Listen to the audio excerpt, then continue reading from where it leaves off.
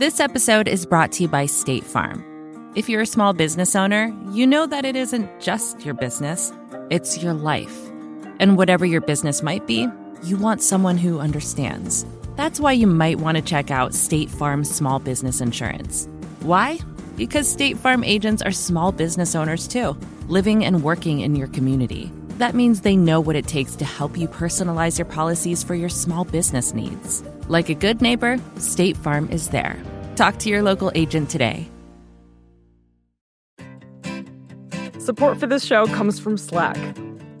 You're a growing business and you can't afford to slow down. If anything, you could probably use a few more hours in the day. That's why the most successful growing businesses are working together in Slack. Slack is where work happens, with all your people, data, and information in one AI-powered place. Start a call instantly in huddles and ditch cumbersome calendar invites. Or build an automation with Workflow Builder to take routine tasks off your plate. No coding required. Grow your business in Slack. Visit slack.com to get started. Why are conservatives so obsessed with masculinity? I'm Sean Illing, and I'm your host for Vox Conversations.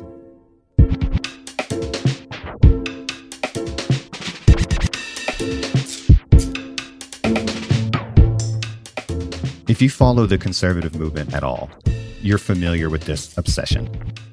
People like Josh Hawley, a senator from Missouri and a star of the New Right, have made masculinity a signature issue.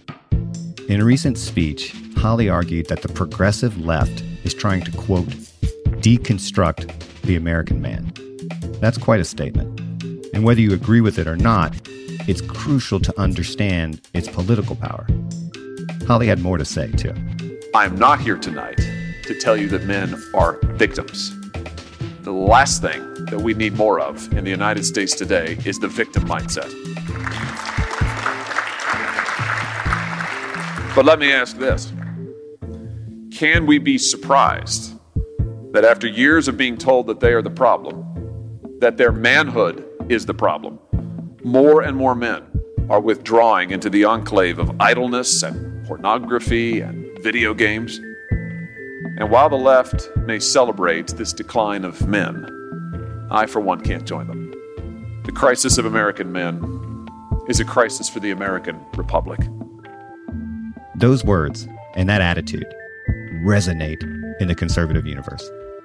It's why this question of masculinity and its meaning in our culture has become a cause célèbre on the political right. And it's why it's important to explore where this energy is coming from and how it's shaping our politics. So I reached out to one of my favorite conservative writers, David French. French is a senior editor at The Dispatch and now a contributing writer at The Atlantic. He tracks conservative politics as closely as anyone, and in a spirit of good faith engagement that I've always admired. French doesn't disagree with everything you just heard from Hawley, but he does think the masculinity panic on the right has morphed into something dangerous. And he argues that people like Hawley and others who've embraced Trumpism have no standing to preach about honor or courage or responsibility. This is, I hope, a nuanced conversation about what French calls the cult of toughness on the American right. It's about what the right thinks the left is doing to the American man and how the anger and response to that is playing out in our society. David French, welcome to the show. Well, thanks so much for having me. All right, David, are you ready to talk about masculinity? Always. Should we kick this thing off with a push-up contest or what's appropriate? Well, I mean, that's usually the way you start a podcast, isn't it? I mean, just to sort of get a measure of those testosterone levels. Okay, seriously. You write about a lot of things. I mean, you cover the world of conservatism as closely and as well as anyone, really. But why did you end up taking on this topic of masculinity on the right? I mean, why did you feel it was necessary to write about it at all? Well, I've taken up the topic of masculinity in general for a long time because there's a crisis right now with millions of young men. I mean, you're talking about people who are far more likely to die by opioid overdose. You're talking about folks who are falling behind academically. And a lot of times this gets lost in the reality that sort of the guys who are succeeding are still really succeeding. So you'll still have boardrooms that are disproportionately male, for example. You'll still have the ranks of CEOs that are disproportionately male. But when you're talking about the mass of millions of American men, they're falling behind. They're killing themselves at disproportionately and extraordinarily high rates. And so for a long time, I wrote about masculinity and the necessity of raising men and boys to understand a healthy masculinity for many years, where I was mainly under the impression that masculinity was under attack from the left, that the left was essentially saying, okay, here are all these characteristics that guys have, and they're bad. They're bad, and we need to sort of suppress them, and we need to make sure that guys are not aggressive. Well, aggression is a characteristic. It's not a vice. You can channel that for good, or it can be turned to evil. And so I was very concerned with sort of fending off this sort of idea that there's something inherently wrong with guys. And then here comes the rise of Donald Trump. And, for years and years and years on the right, I had heard this formulation, and I'm sure, Sean, you've heard it before as well. Okay, and it's in the American Sniper movie. The sheepdog? The sheepdog. There are three types of people in this world: sheep, wolves, and sheepdogs. Now, some people prefer to believe that evil doesn't exist in the world, and that if ever darkened their doorstep, they wouldn't know how to protect themselves. Those are the sheep. And then you got predators. They use violence to prey on the weak. They're the wolves. And then there are those who've been blessed with the gift of aggression and the overpowering need to protect the flock. These men are the rare breed who live to confront the wolf. They are the sheepdog. Negative masculinity is the wolf. Negative masculinity is the one who preys on people. Positive masculinity is the sheepdog, is the person of honor and of courage who protects people from the wolf.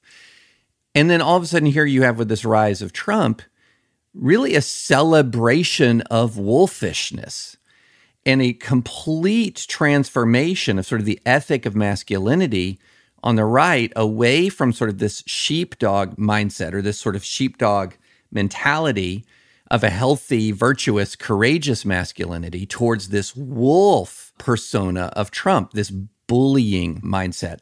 Someone who's intentionally trying to intimidate, someone who's intentionally cruel, where cruelty is elevated as a masculine virtue, bullying elevated as a masculine virtue. And so then the emphasis of a lot of my commentary on masculinity kind of shifted over to say, wait a minute, now you have to defend what a healthy masculinity is from the right. We'll get to what the right thinks the left is kind of doing to the American man, and obviously, by extension, to Trump and Trumpism.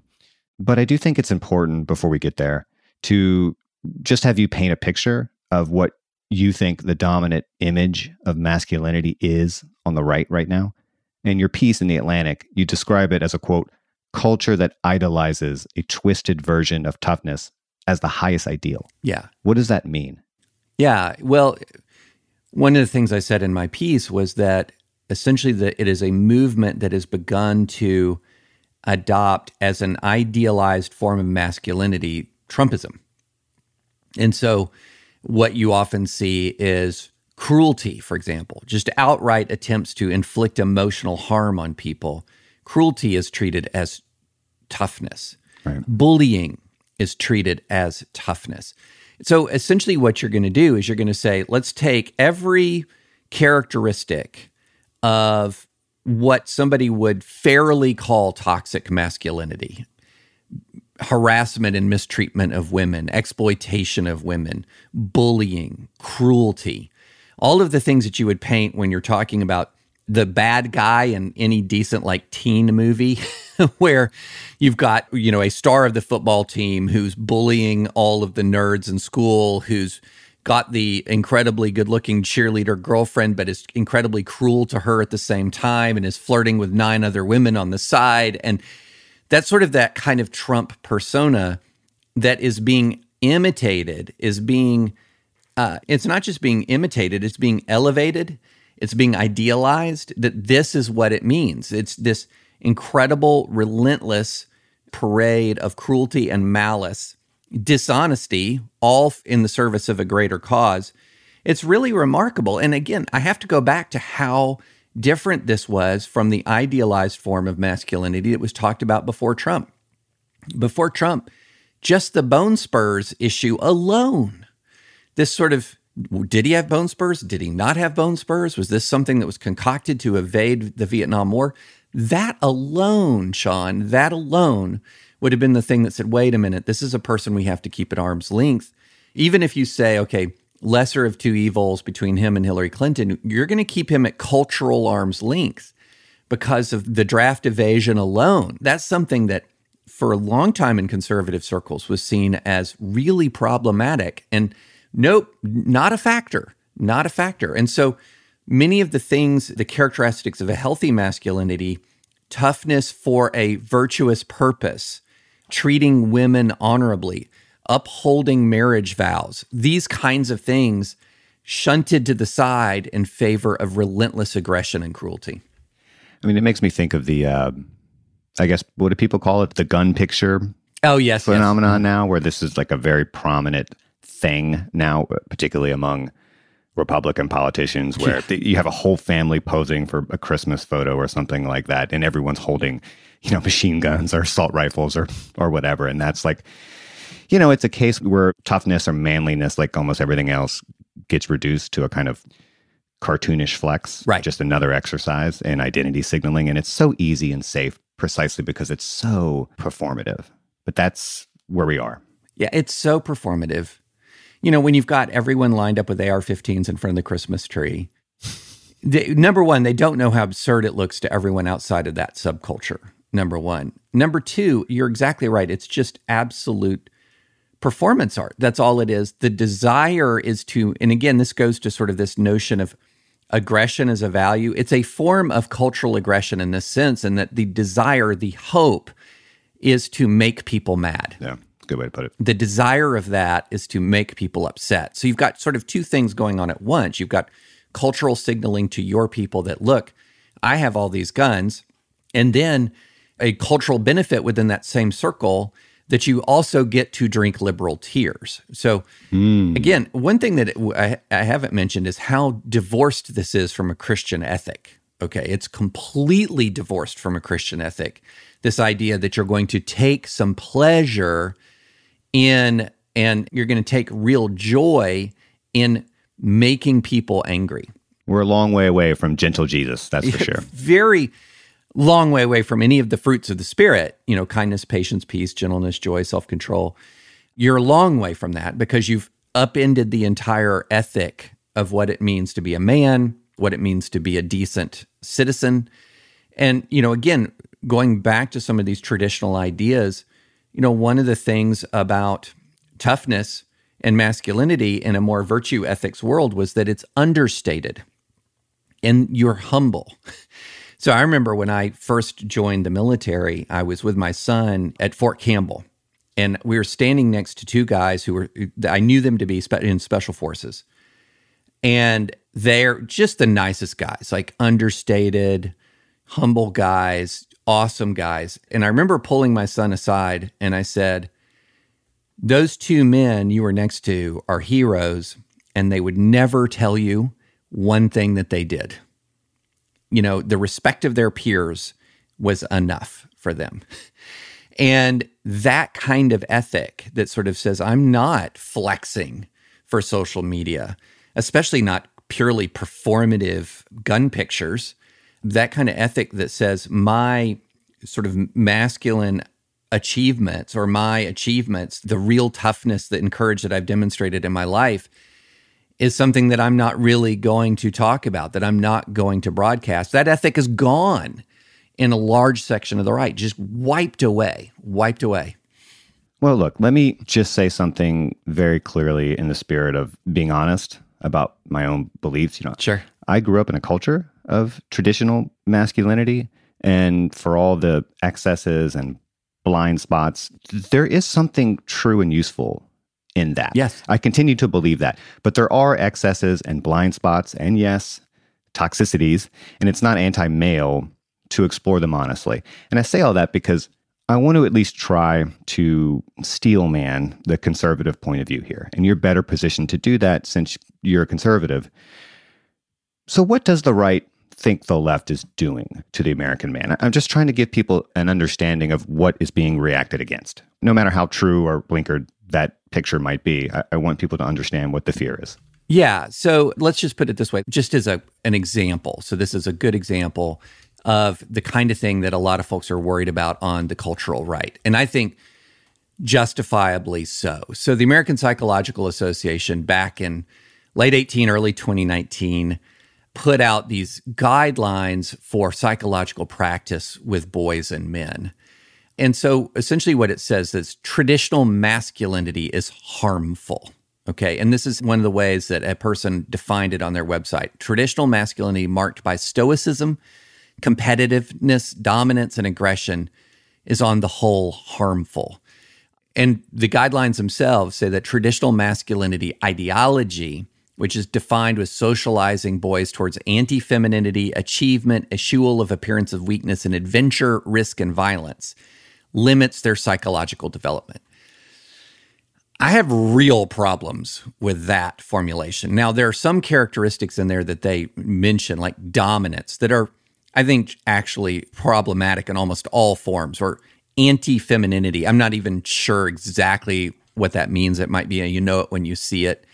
But other things such as achievement, stoicism, I mean, believe you me, there are times in life when stoicism is an absolute virtue, especially in times of crisis where you can react with a degree of, especially, and I go back to my military experience. I served with the 3rd Armored Cavalry Regiment, and I saw men react in some of the most points of incredible crisis with an unbelievable degree of calm. That was a virtue.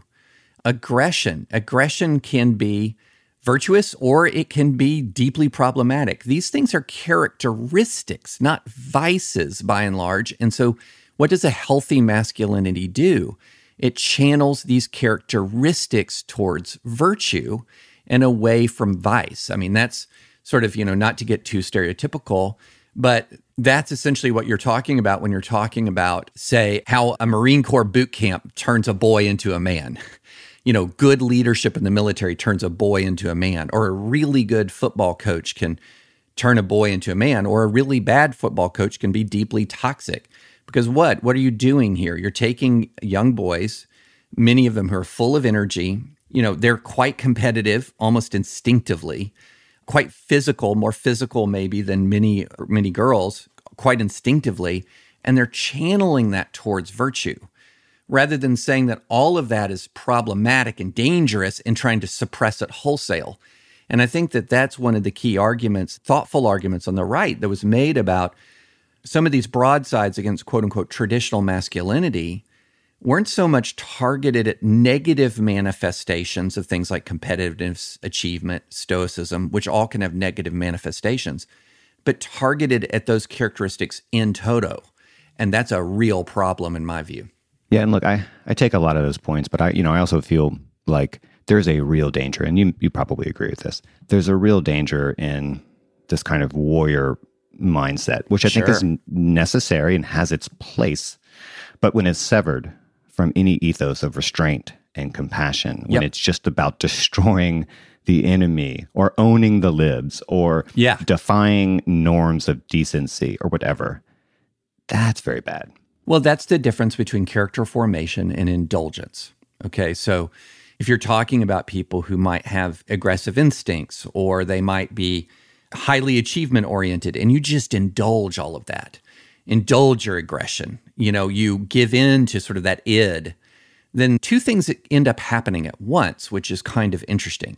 This is the stereotypical bully. So the bully at the one end is intimidating where he can intimidate, but cowardly where he's in danger.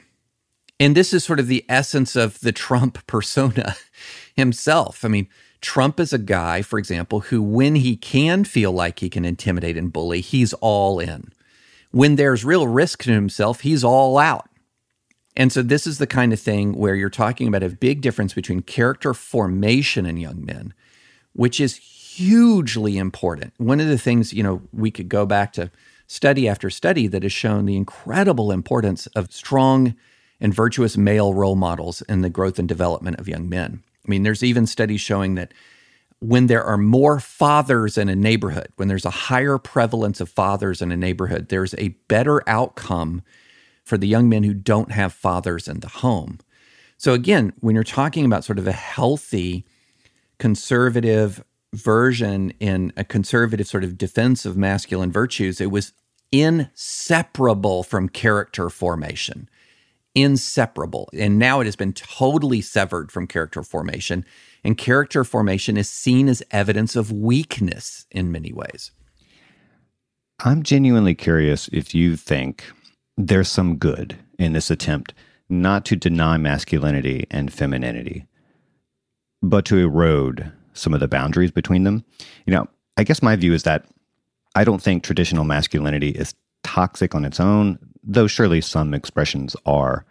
What I think is toxic, and you may disagree with this, what I think is toxic is our fear of more fluidity, our fear of encouraging men to express other parts of themselves, more traditionally feminine parts of themselves, and our insistence on hewing to these cartoon 80s action movie models of male toughness where the only intelligible form of strength is physical power, where admissions of wrongdoing or personal evolution are seen as weak and cowardly. That's what I really do think is toxic. And that's exactly what I see embraced in Trump's version of conservatism, or this iteration of conservatism. Yeah, one of the things that we end up doing, and this is where, growing up in the South, both of us probably saw this play out in real time in front of our own eyes, is that you would see there's sort of this version of masculinity. There might be a lot of good things to say about it, but then it becomes totalizing. In other words, this version of masculinity that we're going to hold up as something that large numbers of men are going to be drawn to is the version. And that's something that has hurt a lot of people. It's hurt a lot of people. And so what we need to have is an extraordinary degree of tolerance for the ways in which people choose to raise men and boys, and the extraordinary amount of tolerance for the different ways that men and boys choose to live their lives. At the same time, by saying you have that tolerance does not mean that there are no generally true characteristics about men and boys, because we see that in the social science just all over the place. What's an example of virtuous aggression in your mind? Okay, I'll give you a great example. So one example I talked about in some of my writing was, there was this horrible synagogue shooting in Poway, California, that was stopped by a couple of men, and we've seen this happen in multiple occasions in these horrible shooting situations where courageous men, and it's not always men, but typically will sometimes sacrifice their lives in an aggressive move towards this murderous individual. So here you have the worst form of masculine aggression being confronted by the best form of masculine aggression in one moment. And, you see in other forms of it, the famous picture of infantry storming Omaha Beach. I mean, that is virtuous masculine aggression right in front of your eyes.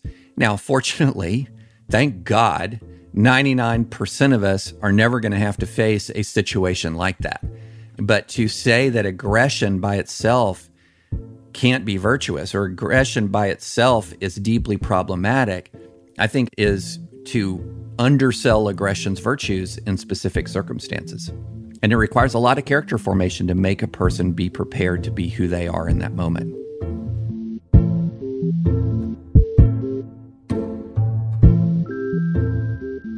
Fears about the state of masculinity are hardly new, but there's definitely a resurgence of panic on the right, thanks to prominent conservatives like J.D. Vance, Madison Cawthorn, and Josh Hawley, who you already heard from at the top of this episode. So what does an old school conservative like David French think about Donald Trump and the new right's framing of this problem. That's coming up after a quick break.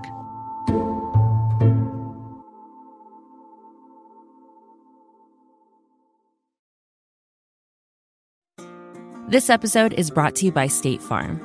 You've heard it before. Like a good neighbor, State Farm is there.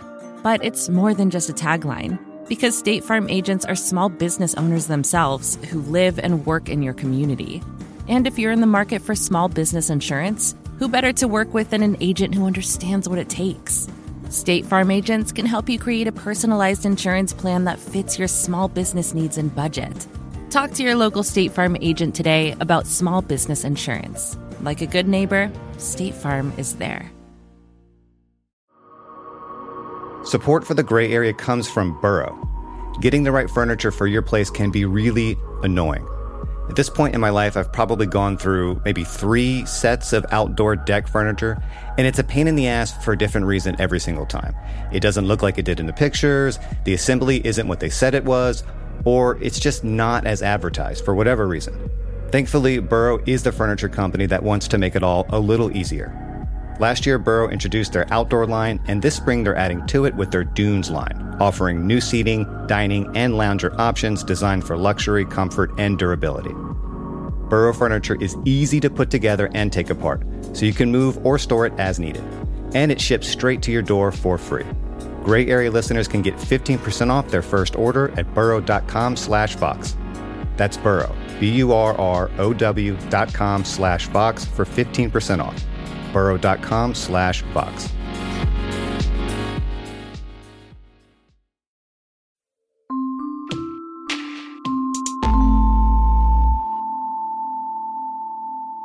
I'm sure you're familiar with this speech that Senator Hawley gave recently at a really big conference of national conservatives. Yes. And I just want to throw a quote at you from that speech and just let you react to it, because I do think it gives people a snapshot of where the right is right now.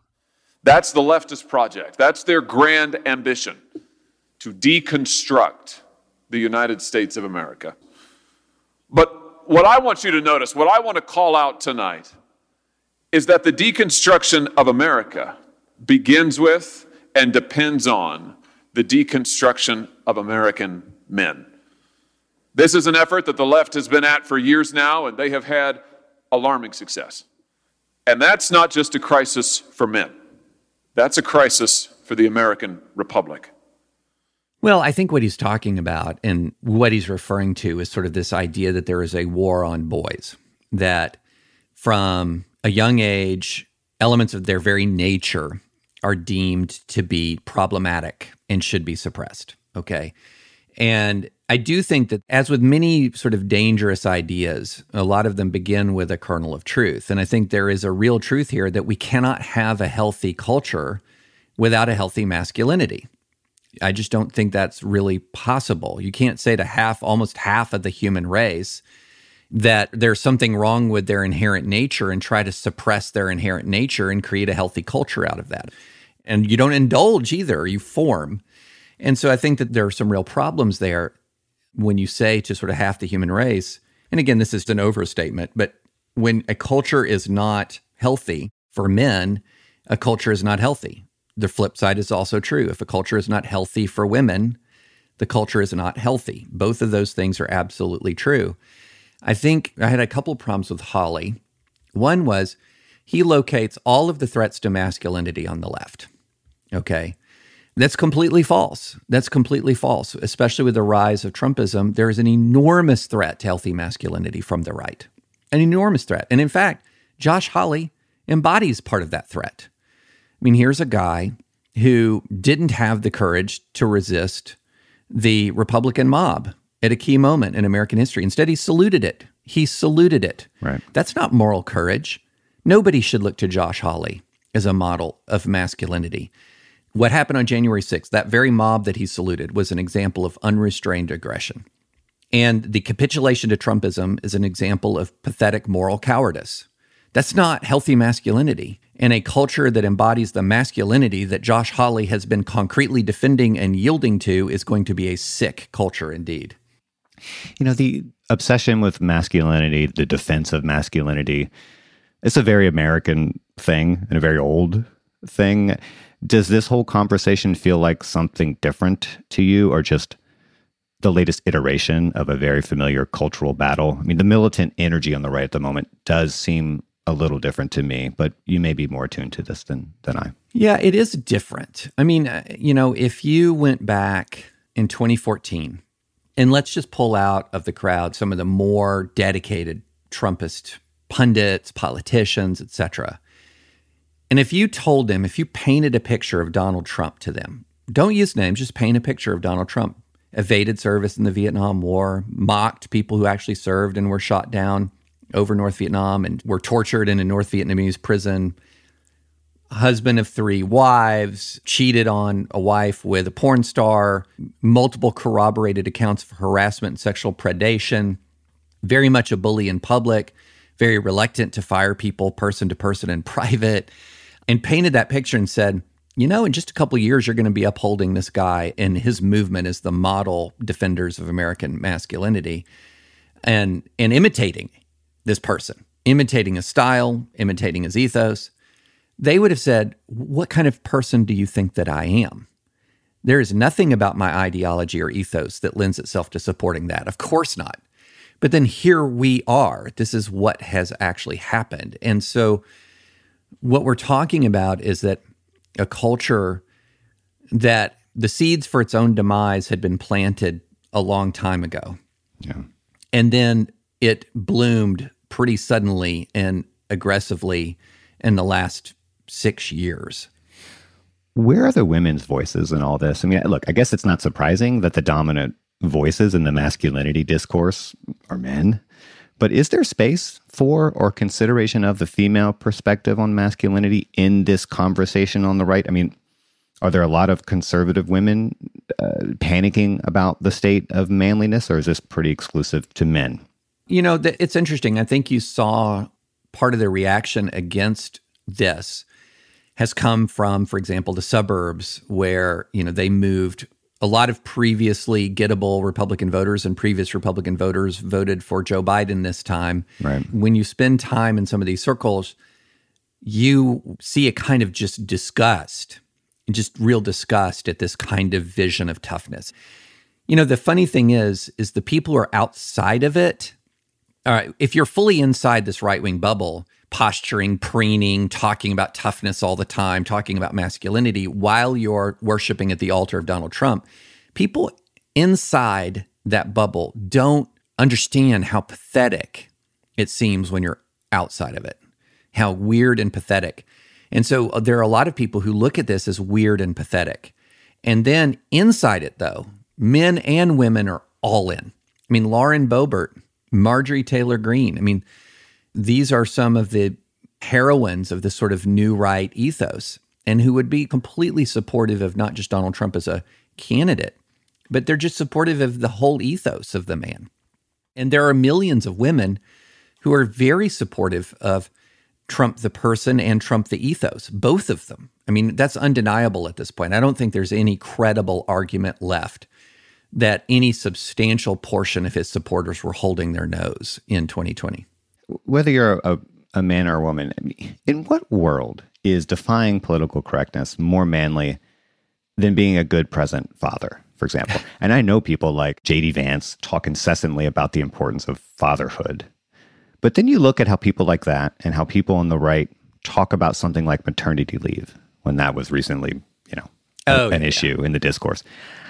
It boggles my mind, and there's a weird disconnect here, and I don't quite get it. It seemed to be basically a truism on the right that to stay home, to take paternity leave as a father and be home with your infant child was an unmanly, borderline embarrassing thing to do.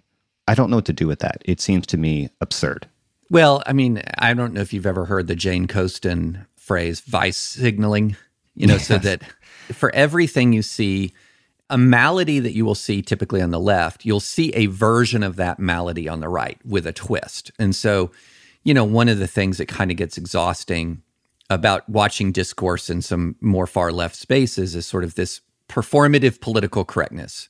No, my use of the language is more inclusive than your use of language. And we're all talking about arcane, archaic distinctions in language and description of things that really nobody outside of a very small bubble cares about in the least. And this is how you get into this sort of Latinx nonsense, for example. And you look at that and that sort of ineffective, performative virtue signaling. Well, there's vice signaling. The right has perfected the art of vice signaling, which is I'm going to say something that by any reasonable measure is just assholery. I'm just being an ass.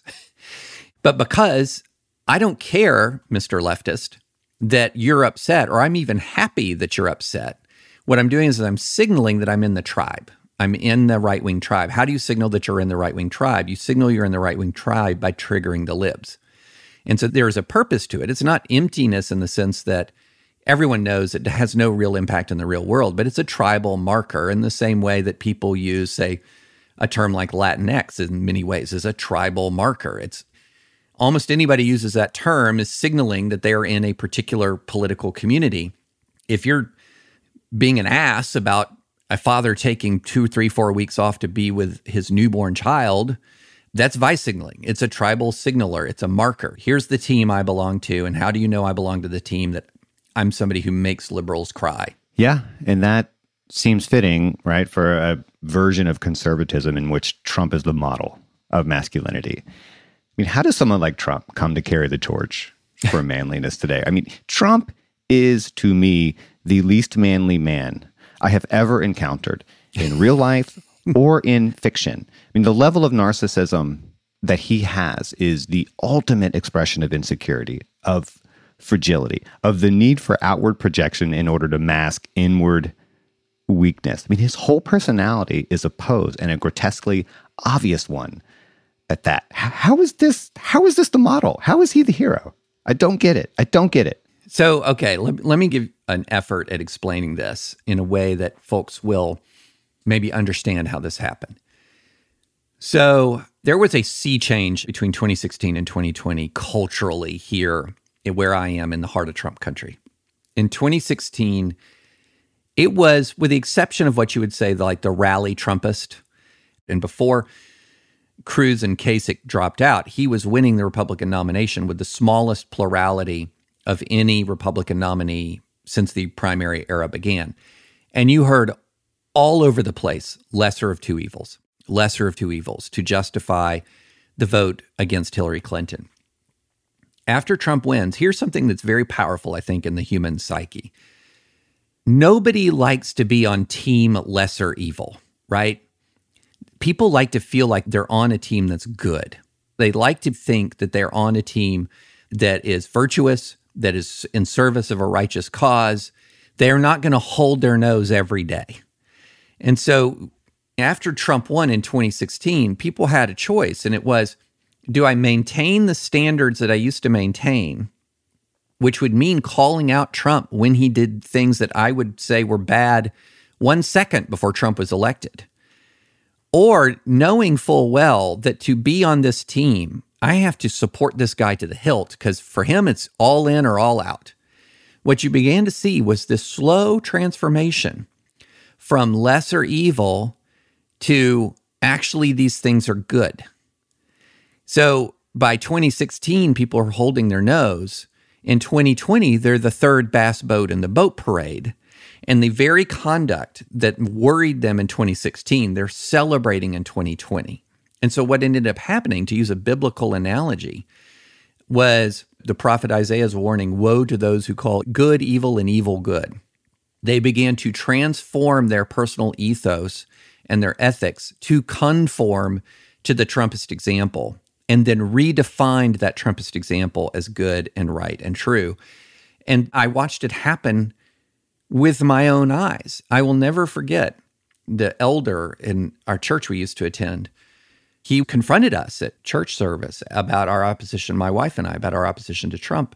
And we stood firm, and I said, wait a minute, were you okay with how Bill Clinton treated women?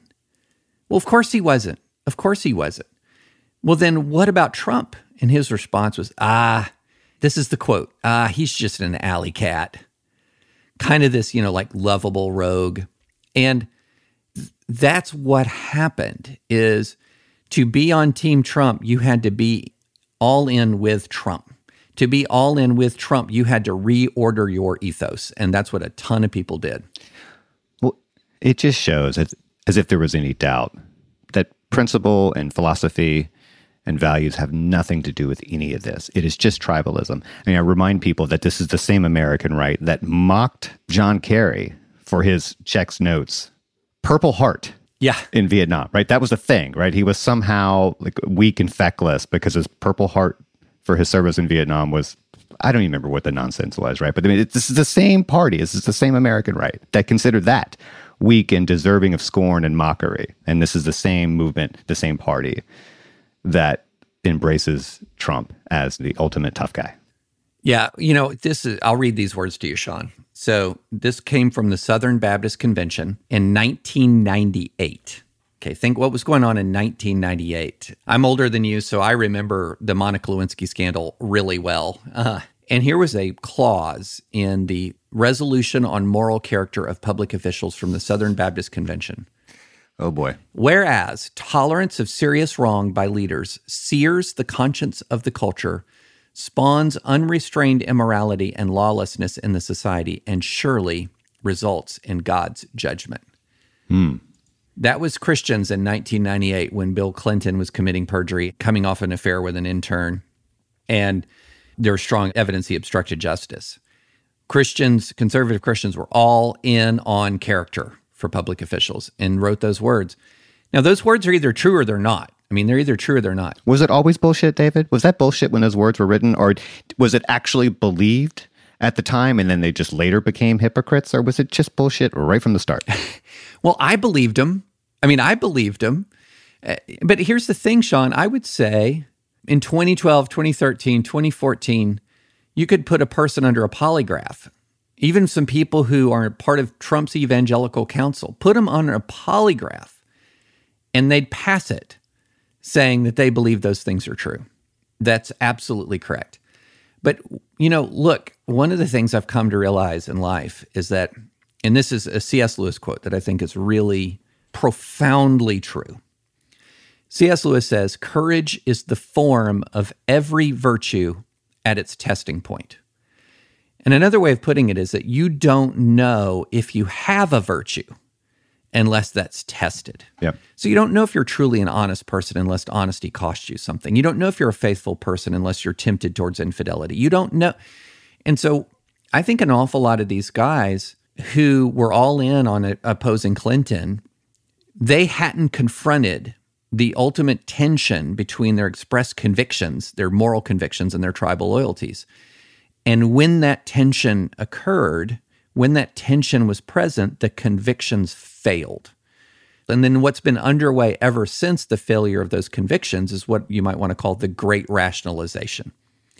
Well, here are the reasons why I'm Franklin Graham and I'm excoriating Bill Clinton, because if he'll lie to his wife and kids, he'll lie to anybody, and saying that the Stormy Daniels business is between nobody but Trump and Melania.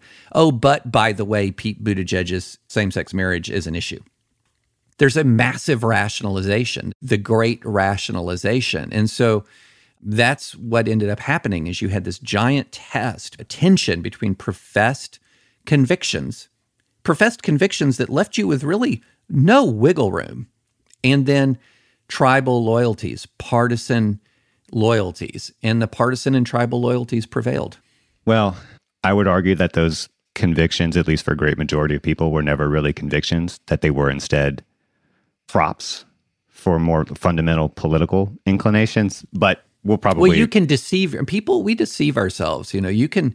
No doubt. You can totally... That's the difference, I would say, is I don't sit there and I think that if you read that in 1998 and you were really despising things that Bill Clinton did, you could believe that with your whole heart. And then the great rationalization is, well, things changed. By 2016, the country was in more peril, or because the Democrats voted against impeachment. The politics changed, David. Yeah, the politics changed. The politics changed. Well, exactly. Well, look, I guess my view is that Hawley, whatever you think of him, is an intelligent guy and almost certainly more sophisticated than Trump. Yes. And maybe he's pretending to be dumber than he is because he thinks it's politically expedient. And maybe it is. But I do think he wants to build on the resentments that Trump has unleashed in this country. But he also wants to define himself and masculinity in opposition to Trump. Yeah. And I don't think that's going to work. I mean, he can denounce cruelty and violence as he does in that speech we referenced a few minutes ago. And he can wax poetic about the virtues of courage and independence as he does. But for all the reasons you're saying, that doesn't map onto the reality on the ground, right? Someone like a Madison Cawthorn is much more tuned to the base. And, he's the guy, the North Carolina congressman who recently said that moms should raise their boys to be monsters. Our culture today is trying to completely demasculate all of the young men in our culture. I mean, you can look at the testosterone levels in young men today, and they are lower than throughout all of history. And there's a lot of reasons for this that we can get into later. But my friends, they're trying to demasculate the young men in this country because they don't want people who are going to stand up. And so I'm telling you, all of you moms here, the people who I said were the most vicious in our movement, if you were raising a young man, please raise them to be a monster. That's where the right is. I think people want to ride that dragon, but I don't think they can. I don't think they can ride that tiger. I think they've already lost control. Well, and again, one of the issues is, and look, let's just put this out there. We're all imperfect. Our actions never fully map onto our expressed values. We mess up.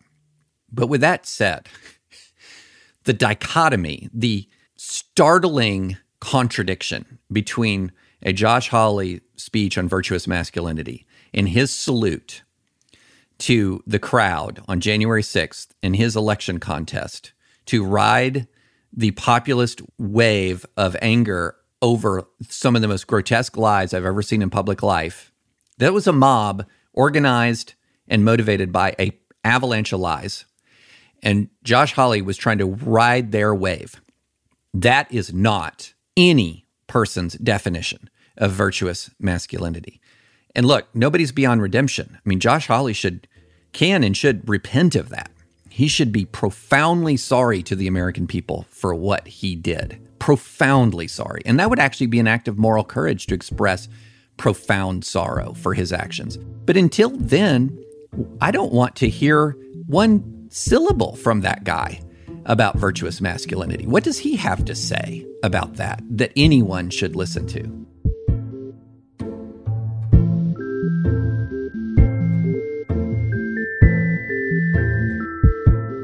As vocal as figures like Hawley and Cawthorn are in their cries about virtuous masculinity, a lot of it is bad faith posturing. Because ultimately, what this new wave of conservative firebrands wants is to win. After one last short break, I'll ask David French just how dangerous that situation is.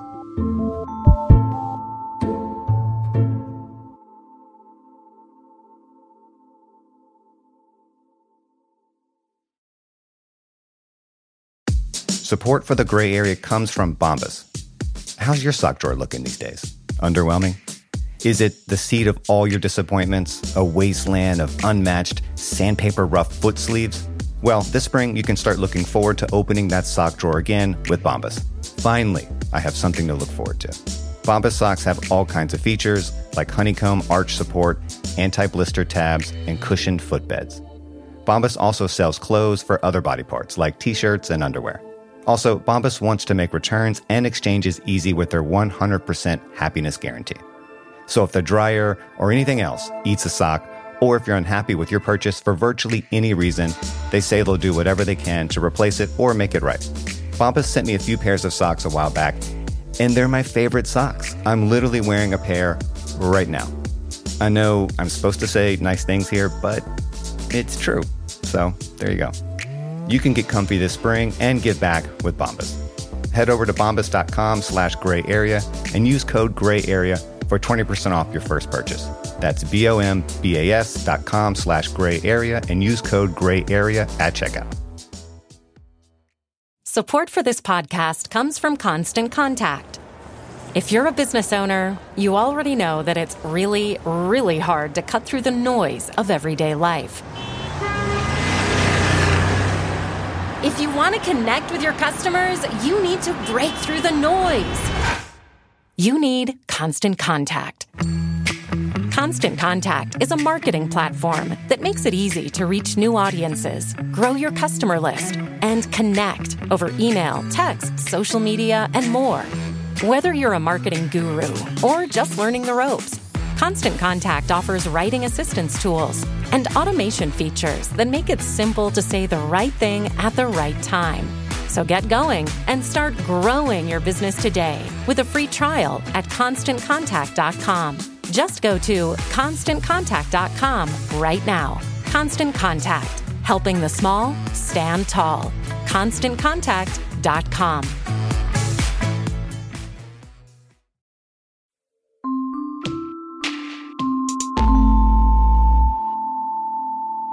You know, I have a lot of worries, obviously, but my worry here is that what we have is a very rage-driven masculinity without any real positive content. I mean, it's all negation, it's all rejection, it's all pose.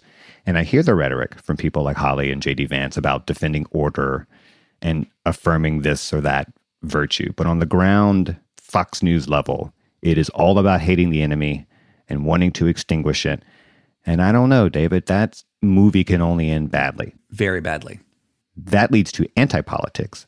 That leads to violence as a substitute for politics. And you've also argued in one of your recent pieces for The Atlantic, and I'll quote you here, that the logic of this movement presses toward direct action. Yes. What did you have in mind there? Because that's a pretty ominous line. Yeah, I had in mind January 6th. I had in mind what might happen the next election cycle. I had in mind the avalanche of threats directed towards public officials. I had in mind the fact that we've had people who've had to essentially go into hiding because of the stands they've taken, stands of real integrity to defend the very existence of our democracy. That's not just Twitter trolling. It's not just posturing online anymore. It is, what has happened is the logic of a movement centered around aggression divorced from virtue that indulges in apocalyptic rhetoric is heading exactly where such movements head. And everyone who in 2015 or 2016 was dismissing the alt-right and Trumpist Twitter trolls as, oh, that's just Twitter, that's just Twitter. There was a inexorable sort of moral logic that was going to lead to action in the streets.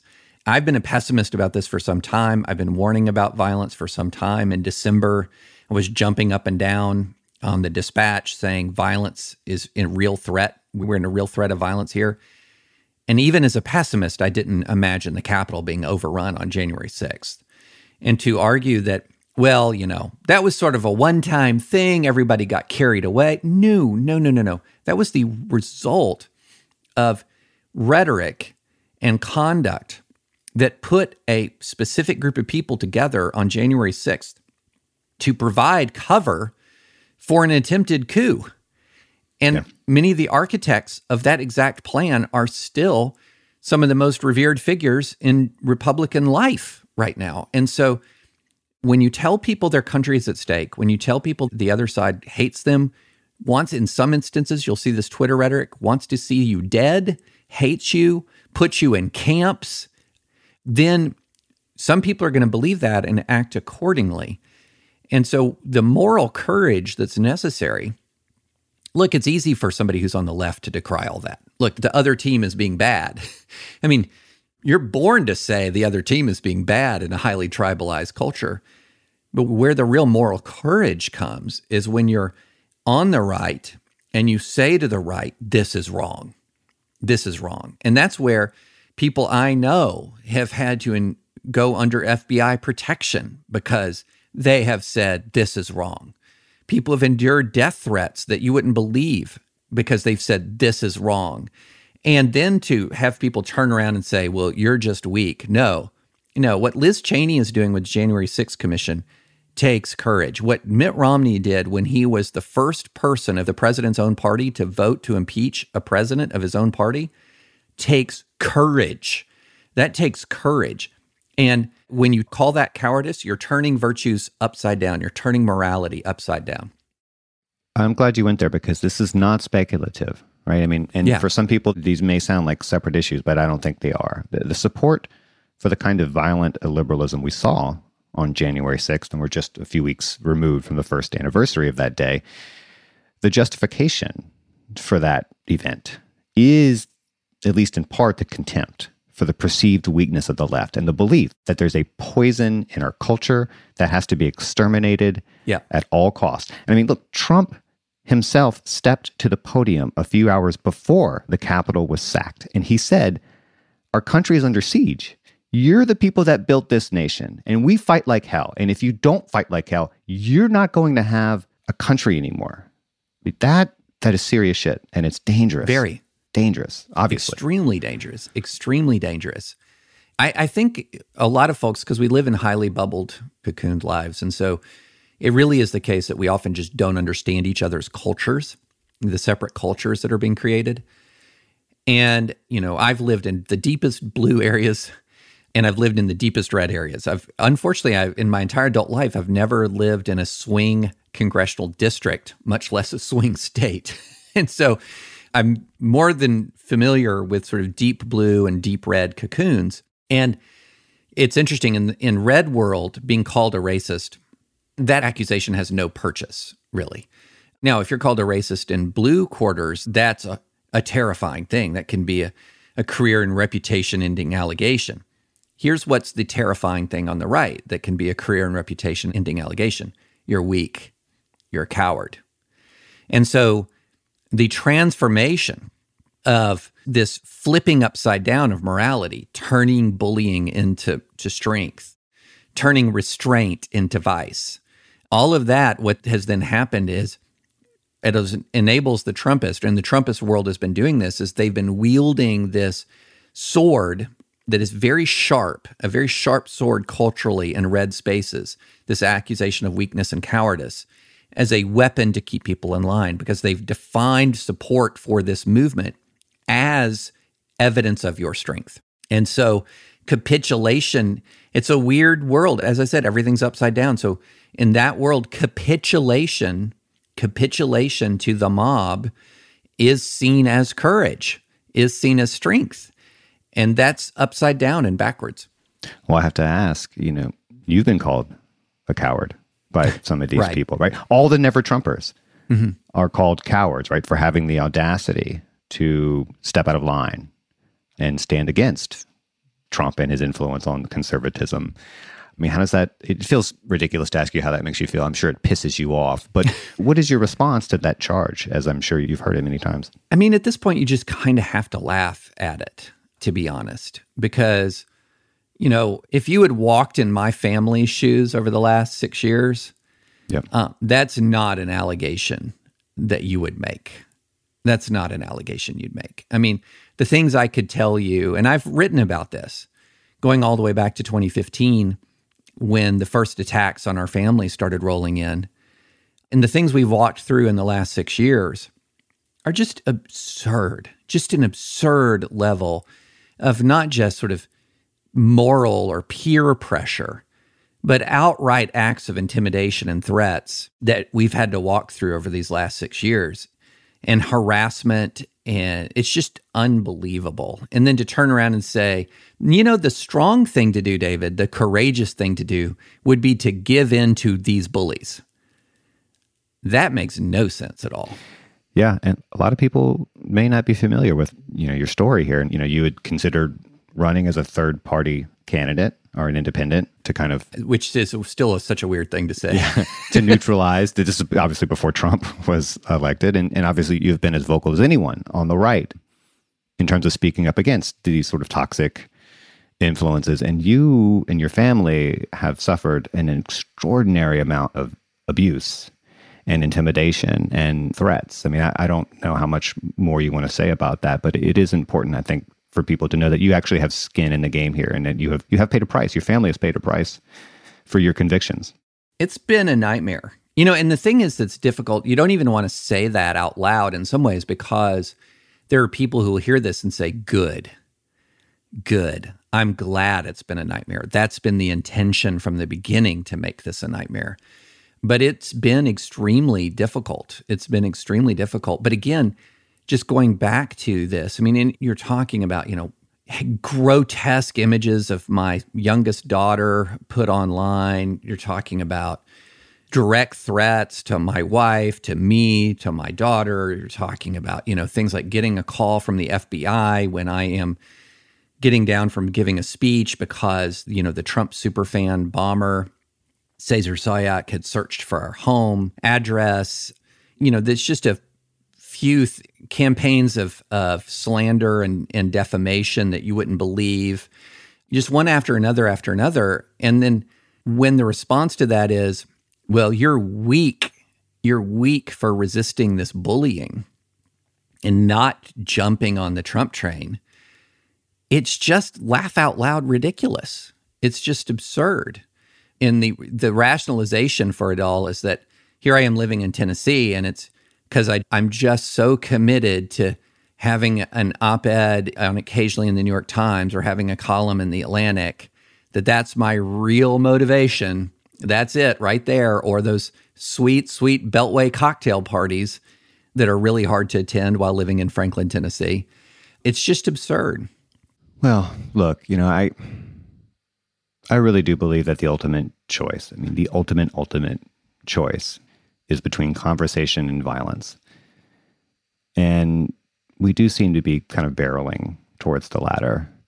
But I don't think it's too late. I really don't. Things have been much, much worse than they are now, and we forget that too often. But we do have to pull back. And we have to do it soon.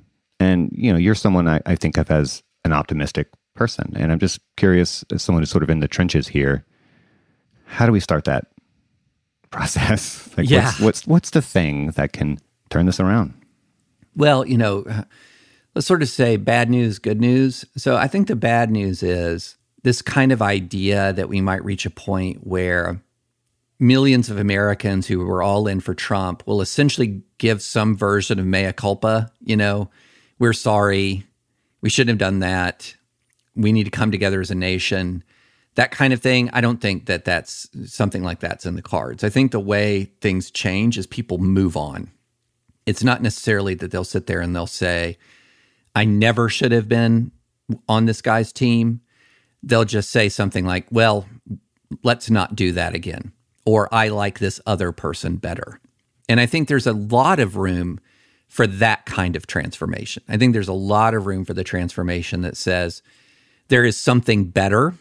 There is a better vision, something that, truth be told, I'm going to be more comfortable being a part of. But that requires courage and that requires leadership. And I think one of the reasons why, there's something telling in one of the text messages that was released that the Fox News host sent to Mark Meadows on January 6th. And Laura Ingraham said, you're hurting all of us. This is hurting all of us. And so what you have is this group dynamic on Trumpism where it's sort of part of the appeal of it actually is this, they're all in this together. That this is a train. This is a huge mass of people who are all in this together. And they're really this movement, therefore, one of the reasons why it's so hostile towards dissent is I think they know their own vulnerability. I think they know that they're vulnerable to a better vision. And so one of the reasons and why people who are, quote, never Trump politicians or politicians who were once supported Trump and now don't support him anymore are so viciously attacked is because these people are the threat, because they offer an alternative conservative vision for this country that is not based on hatred and animosity and aggression and cruelty. They offer an alternative to the J.D. Vance version, which says, I think our people hate the right people. And an alternative version of conservatism says, there are no right people to hate. You don't hate people. You believe what you believe out of conviction that this is a worldview and a set of policies and ideas that contribute to the flourishing of all of the American people, not just your tribe. And your goal is not to pit American against American. There is a vision and a version of conservatism that stands in total contradiction to what the Trumpist right is. And I think it still has appeal. And it's one of the reasons why there is such aggression directed at those who dissent. they have memories, most of them except the very youngest, they have memories of a different version of conservatism, one that could motivate people through inspiration rather than aggression. And they know they're vulnerable to it. So my optimistic take is that if enough conservatives, enough conservative politicians, enough conservative public intellectuals, enough conservative pop culture figures offer this alternative, don't expect some sort of like mass American repentance, but some sort of mass Republican turning away from Trump is very, very possible. And it's the very possibility of that which makes the aggression of the other side seem so urgent and necessary to them. Well, I think that's an excellent note on which to end. David French, it's always an absolute pleasure to speak with you. Thank you for being here today. Well, thanks so much for having me.